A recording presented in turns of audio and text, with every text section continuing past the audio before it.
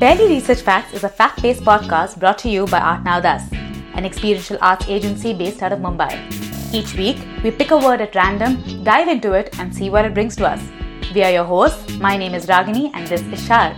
Let's go. Hi, and welcome to another episode of Barely Research Facts, guys. I'm going to jump in with a word. Our word is angel for this week. And as with all things holy and pious, I'm going to start with the story about alcohol. Yes. It's 7:15 a.m. in my time, but yes, let's do this. Yeah, and I am in Goa while we're recording this, so I think it's fair. I recently came across this concept of the angel's share in the whiskey distillation process. Now, what is the angel's share, you ask? The angel's share is a share of the alcohol which in the process of the aging of the alcohol sort of evaporates, and a specific amount of the distillation that leaves the cask each year and reaches the heavens, intoxicating the cherubs. And therefore, it is called the angel's share. The way you said it sounds factual. I believe it. Yeah, I believe it 100%. Nothing ironic about this. But okay, so basically what happens is that when the whiskey is decanted into cask and the wood's ability to transfer its particular properties into the whiskey, which is why, whiskey is sort of stored in different kinds of wooden casks. As we know from our recent episode on whiskey and Sharu's trip to Scotland right after. Now, while this is happening, the whiskey undergoes two kinds of movements. The first is the contraction dilation that's happening as a result of the changing of the weather. So in the summers, the volume expands. In the winters, it contracts. This is a process that is usually avoided in wine storage, which is why wine is stored in cellars underground so that the temperature sort of stays constant. Yeah. But what this also allows, like in the process of whiskey making, what this allows it to do is it really allows the flavors of the wood to sort of transfer to the alcohol, as most whiskey connoisseurs would know. And apparently I'm one of them now. Okay, calm down. And the second movement is the transpiration, which is that, because it's not stored in a watertight container, wood is porous. So it allows an exchange of oxygen between the inside and the outside, which gradually ages the grappa to the whiskey to perfection. As a result of this, what happens is that a lot of the contents of the cask start evaporating. So back in ancient times, distillers were absolutely stumped because almost half of their whiskey would be gone when they opened the cask. And at that time, because they didn't know what was really happening, they just imagined that, angels were coming down and getting drunk. And since then, it's been called the angel's share. And over a period of time now, while it's impossible to reduce it to zero, depending on the climate conditions and how it's stored and stuff like that, 2 to 4% of any distillation in a cask will still evaporate. And apparently, very interesting, statistical calculations have shown that in Scotland, every 365 days, 110 million litres of whiskey disappears. To give context, that's 44 Olympic-sized swimming pools. Jeez! So that's some very, very drunk angels out there. I wonder if it's just the one angel. Like, not all of them. Some of them are like, no, it's I have work tomorrow. So it's like, yeah, party! Yeah. So that's the angel's share. That's cute. That's what it is. I love that. Yeah, it's sweet. And they did mention it when we were at the distillery in Aberfeldy. They mentioned the 2% angel's share. So, very interesting. So, Ragini, have you ever wanted to fly? Yes. Okay, so same here. So, angels, obviously, in the human imagination and belief for some people, they're shaped like a human, right? Shaped and behave and are humanoid shaped. Now, I was interested in what's the science behind us possibly having wings and flying with said wings. Okay. Chances are slim. And what if we could all be angels, basically? Well, yes, yeah. Okay. Not by character, just with the with the physical characteristic of wings and being able to fly. Spoiler, chances are slim because that's sad. It is pretty sad because apparently the average adult male or female would need a wingspan of no less than 6.7 meters, which is 22 feet. Which, if you draw in a diagram, looks redonkulous. Like the person, I'd just be consumed by thoughts of how to manage daily life with these huge things strapped to my back. Apparently, the largest flying bird in history was this thing called the Argentavis magnificens, I mean, why can't you just call it Jeff or something? Why does it have to be this complicated? But yeah, so it weighed about 200 pounds and had a wingspan of about 7 meters, which is 23 feet. And in some cases, a wingspan of about 9 meters would be needed, especially for carrying a heavy load. So now to flap these huge wings, we would need pectoral muscles twice the size of a pro bodybuilder's. Our bones would have to be lighter and therefore weaker. So we'd need to strengthen our collarbone by fusing the clavicles into a wishbone. So this does require a lot of work. I do see crazy people, you know, the kind you see on the internet. Yeah, trying it. But yeah, generally, chances are slim. You'd have to look very different from Ridiculous. what we... Yeah, I didn't want to say that, but yes, you'd have to look extremely ridiculous. Guys, please stop. Just stop trying to be birds or angels. Please. It's not going to happen. Yeah, so we must just suffice with the knowledge that there have been dinosaurs that have been huge, that have had wings, but angels... It ain't going to happen for us. Not gonna happen for us, sorry. Okay. That was a really cheerful segment. Like it really ended on a high. Yeah. But going to, you know, how from like people actually having wings to the reason we think of angels with wings, and obviously because angels aren't real, the only way we imagine angels with wings is because artistically that's how we've seen it depicted. And that's the most popular rendition of an angel, right? And so I was just like, well, how did that even start? Like, how did anyone ever first think that angels should be depicted with wings? Yeah. And so I came across this particular explanation for it, which is that early descriptions of angels, according to the text, so when you had the written description of the angel, you didn't really have a visual rendition of it.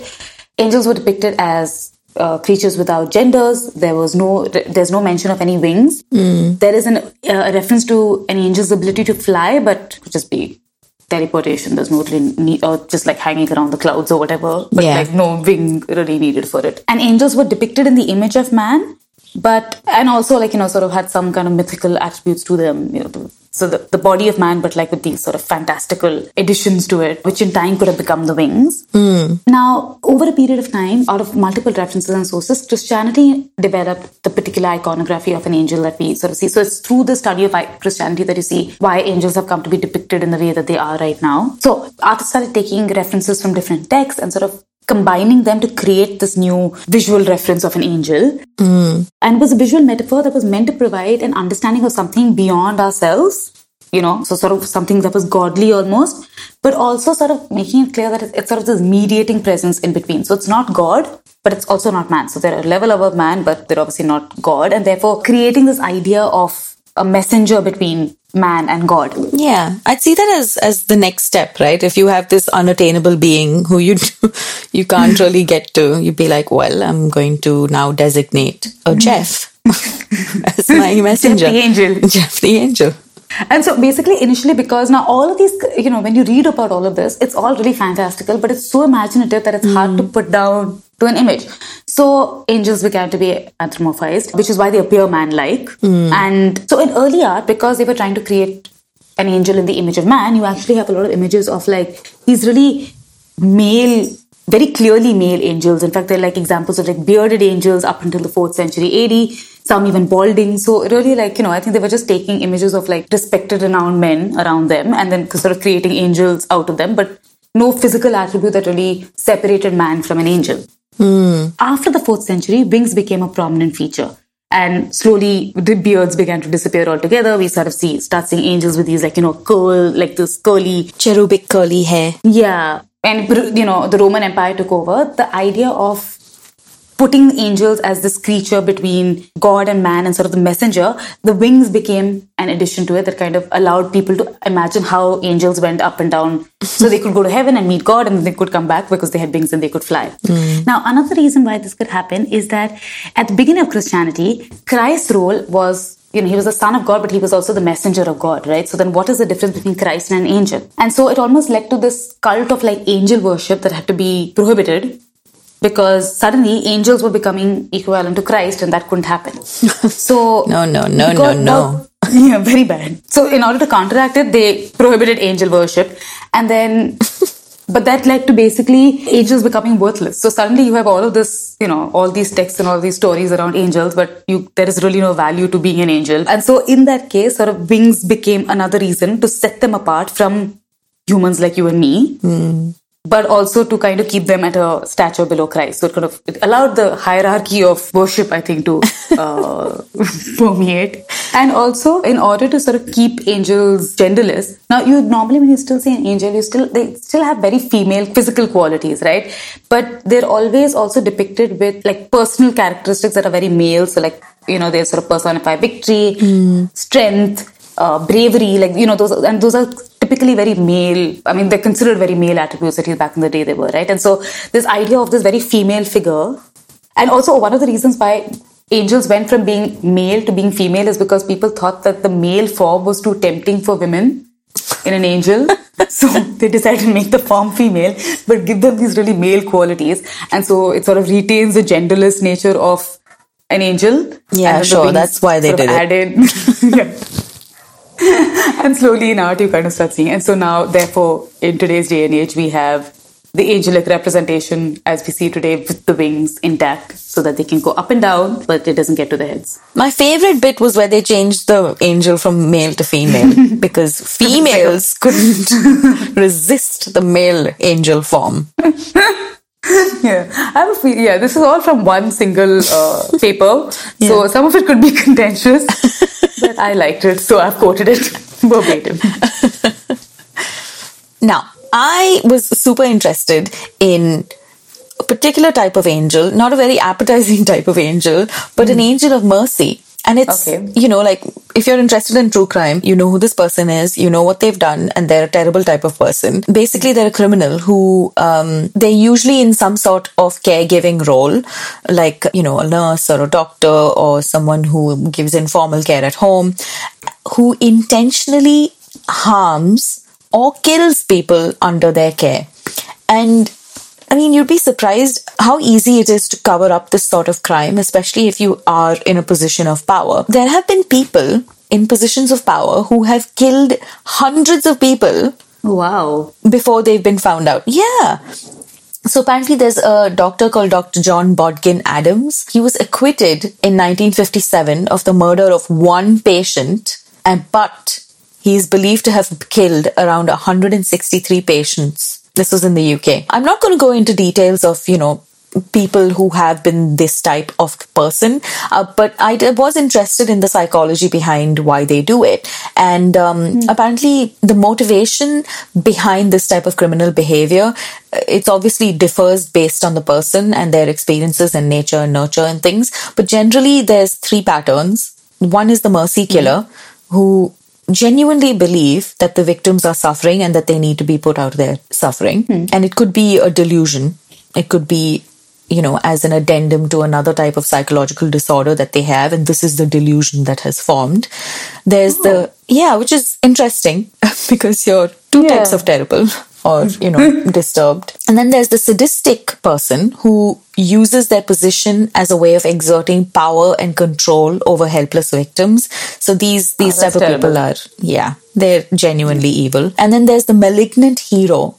This is a pattern where the subject endangers the victim's life in some way and then proceeds to quote unquote save them. So if you have heard the term Munchausen by proxy, you'd be familiar with this type of person. Some of them, sometimes parental figures will make a child intentionally sick and then bring them to the brink of something and then take them back and do it over, years and years and years. Oh my God. Yeah, it's so disturbing. But there are people like this. And the unfortunate thing is, because of the way that they do things, usually they go uncaught for a very long time before they're found out. So, that has truly brought the mood up.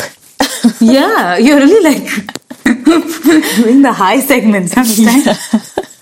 Now, to take a semantic step to the left from Angel of Mercy, I want to go to Angel of Grief. Now, have you seen these statues or sculptures of angels in cemeteries? Yes. I was curious about it. Now, the obvious assumption is that, the angels help people ascend into the heavens and that they watch over them and things like that, which is, I get that. But I was particularly interested in the origin of this angel of grief.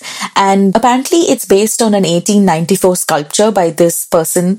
I'm saying person because he was extremely accomplished. He was more than just a person. No, he wasn't an angel, but he was a sculptor. He was a lawyer. He wrote papers. He was a critic, a very interesting human being called William Wetmore Story. Now he did this sculpture, which is, you've seen it. I've sent it to you, Ragini.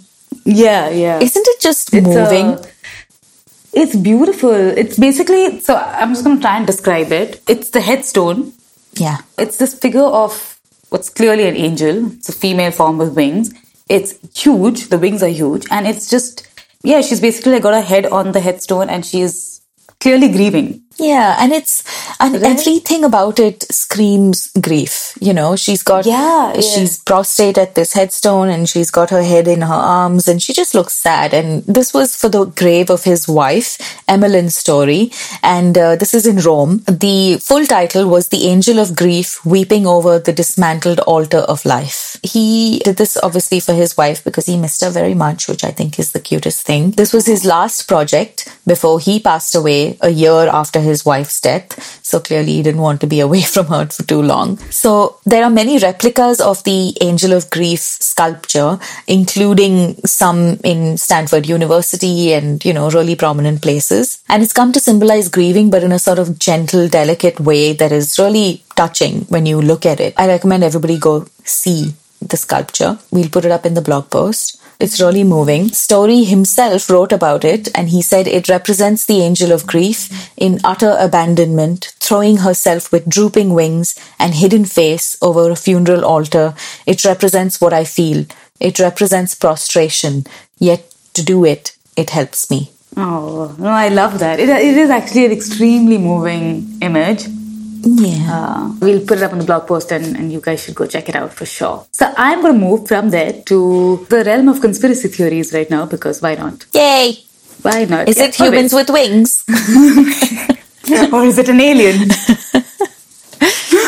So it's actually pretty much what my conspiracy theory is. Is it an angel or is it an alien? Okay, cool. Apparently, also I just found this out that there is a new term for UFO by the US Navy, and it is now called unidentified aerial phenomena. I don't know this, but apparently it's a new thing because UFO has so much stigma and so much baggage that people don't report it because nobody wants to be called crazy. So now they say UAP so that you can say, okay, I saw something that I don't know what it is and maybe you will, and it's all logical and rational and everyone feels comfortable talking about it. Now, the theory is that basically the concept of the divine, of angels, is prevalent in almost all major religions. Catholicism, Judaism, Buddhism, Hinduism, Islam, everything, you have a concept of an alien, of an angel.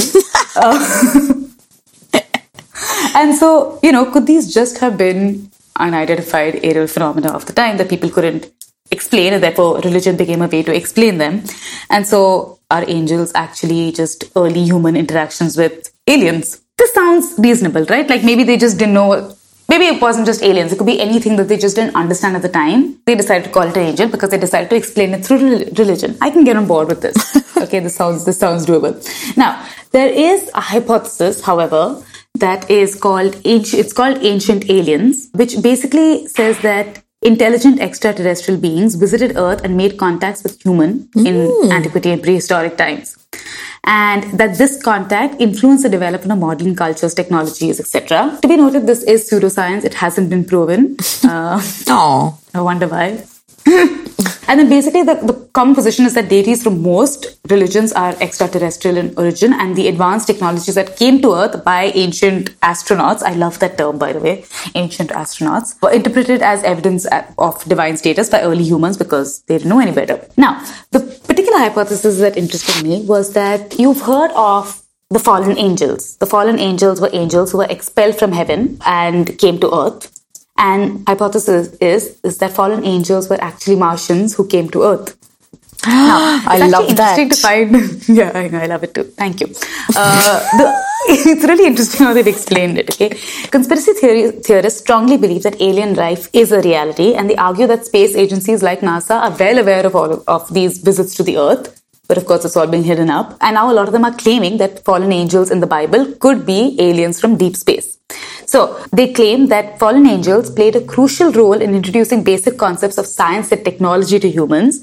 So according to legend from the book of Enoch, there were a group of angels who descended to earth in violation of divine law. They introduced humanity to ways and means and knowledge and science and technology that we would not understand today as in back then. And it said, one of the conspiracy theorists, who's a rabbi, says that, the angels from deep space were in human form and they looked like us. So in Hebrew, they were called Ishi, which means men, and they, so they looked just like us. Fallen angels were giants. They were at least 10 feet tall, very striking looking, had enormous eyes and no wings.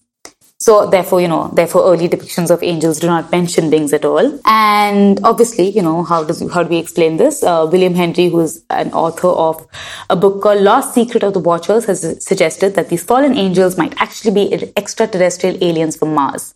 So, according to him, for over 100 years, mythologists have been contemplating the idea that the fallen angels came from Mars to Earth. Now, his explanation is that even Dante described in his book Paradiso, where he talked about the fifth level of heaven. And so, possibly the fifth level of heaven is Mars, I guess.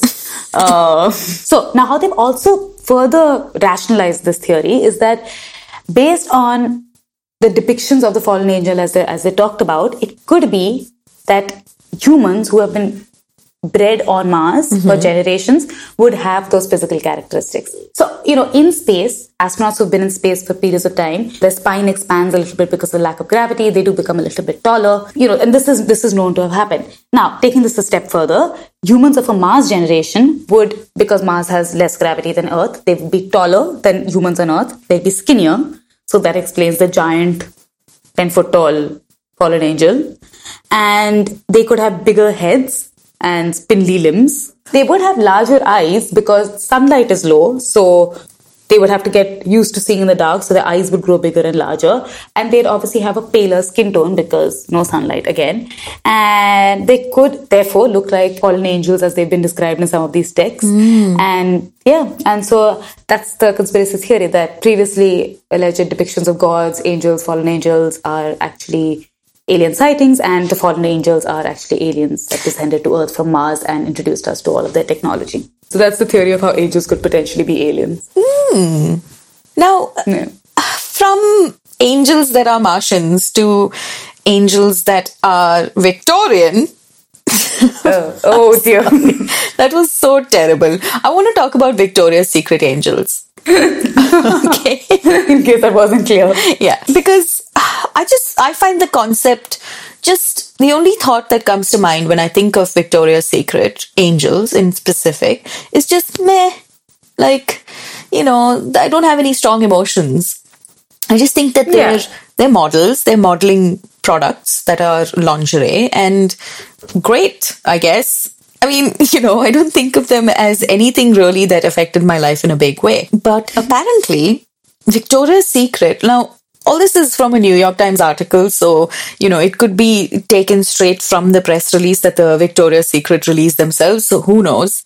But everybody's familiar with Victoria's Secret angels, with the shows, with the money the models make, with how beautiful they are, with the, the bodies that they're supposedly supposed to have. But apparently... Supposedly supposed to have. Yeah, because you don't know. Like, people make statements saying that, oh no, we're body positive and we're going to include all sizes. But then when you look at the show, it's not the case. Yeah. That's true. So they've apparently begun this huge turnaround in their brand. They are, quote unquote, replacing the angels with, or going in a different direction in that way. They are apparently building this. So now, to give everybody context, the Victoria's Secret was founded in 1977 as a store where men could feel comfortable shopping for lingerie. And I didn't know I didn't know that. And even the name apparently referred to male fantasies of prim Victorian ladies who became naughty in the boudoir, like tee. Oh my god. Yeah. I mean, obviously this is thought of by a man, you can tell. But the retail billionaire Leslie H. Wexner bought Victoria's Secret in 1982 and turned it into a phenomenon that helped shape society's view of female sexuality and beauty ideals, which I sort of do agree. Central to its ethos were the famous angels, supermodels like, Heidi Klum, Tyra Banks, who posed exclusively for the brand in the products that they offered.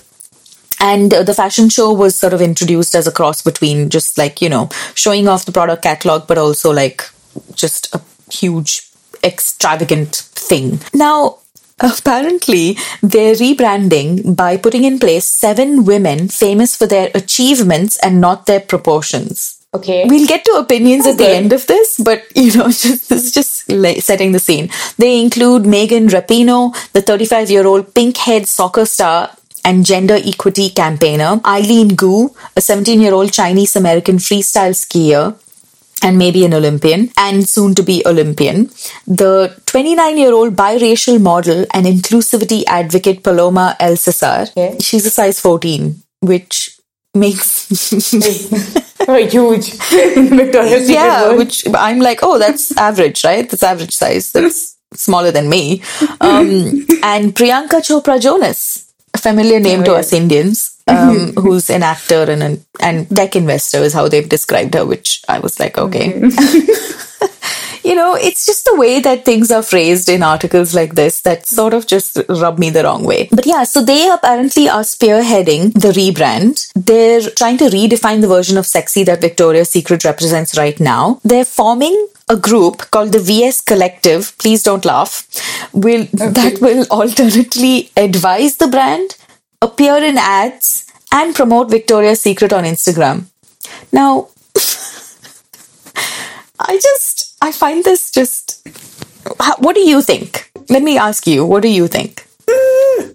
I think the intention as it set out was a good direction. I have to say though, I don't really see... I have heard about this rebrand of Victoria's Secret, and I know like they kind of, they're really trying to appeal to a broader audience and stuff now.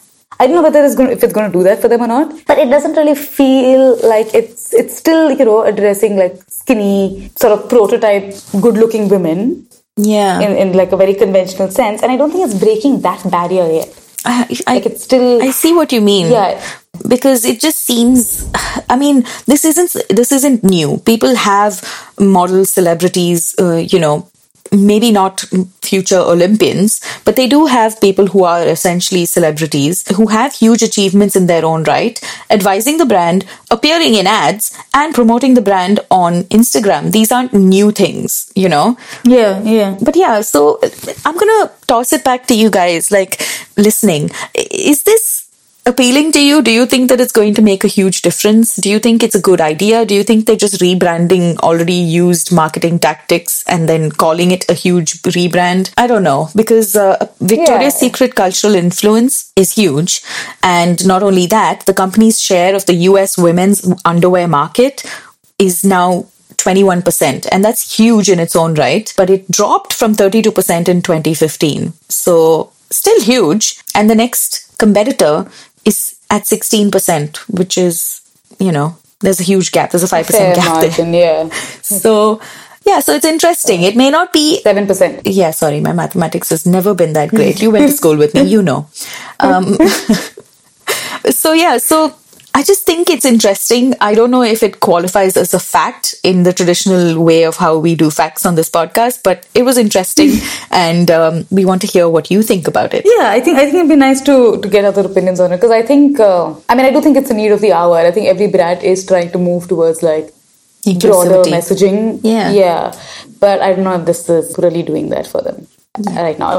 Things might change. They got a great article in the New York Times though, so... Yeah, but this is interesting. I feel like it's very unlike anything else we've done before, because we've never really had a discussion, have we? No. Just like rattling off facts otherwise. So we hope you've enjoyed that episode. And as always, please do like, share, comment, and subscribe. We're on YouTube, we're on Instagram, where we've got our own blog up with every single episode. So go check all of those out and let us know what you think about this last topic. Yeah, for sure. We will see you next time. Bye. Okay, that's it for today. The episode you just heard was edited by Mohit Chandelier. Music for the episode is by Charita Arora. If you'd like to reach out to us about the podcast, the episode, or you just want to say hi in general, We're on Instagram as Barely Research Facts. You could also come to the website at www.arnavdas.in.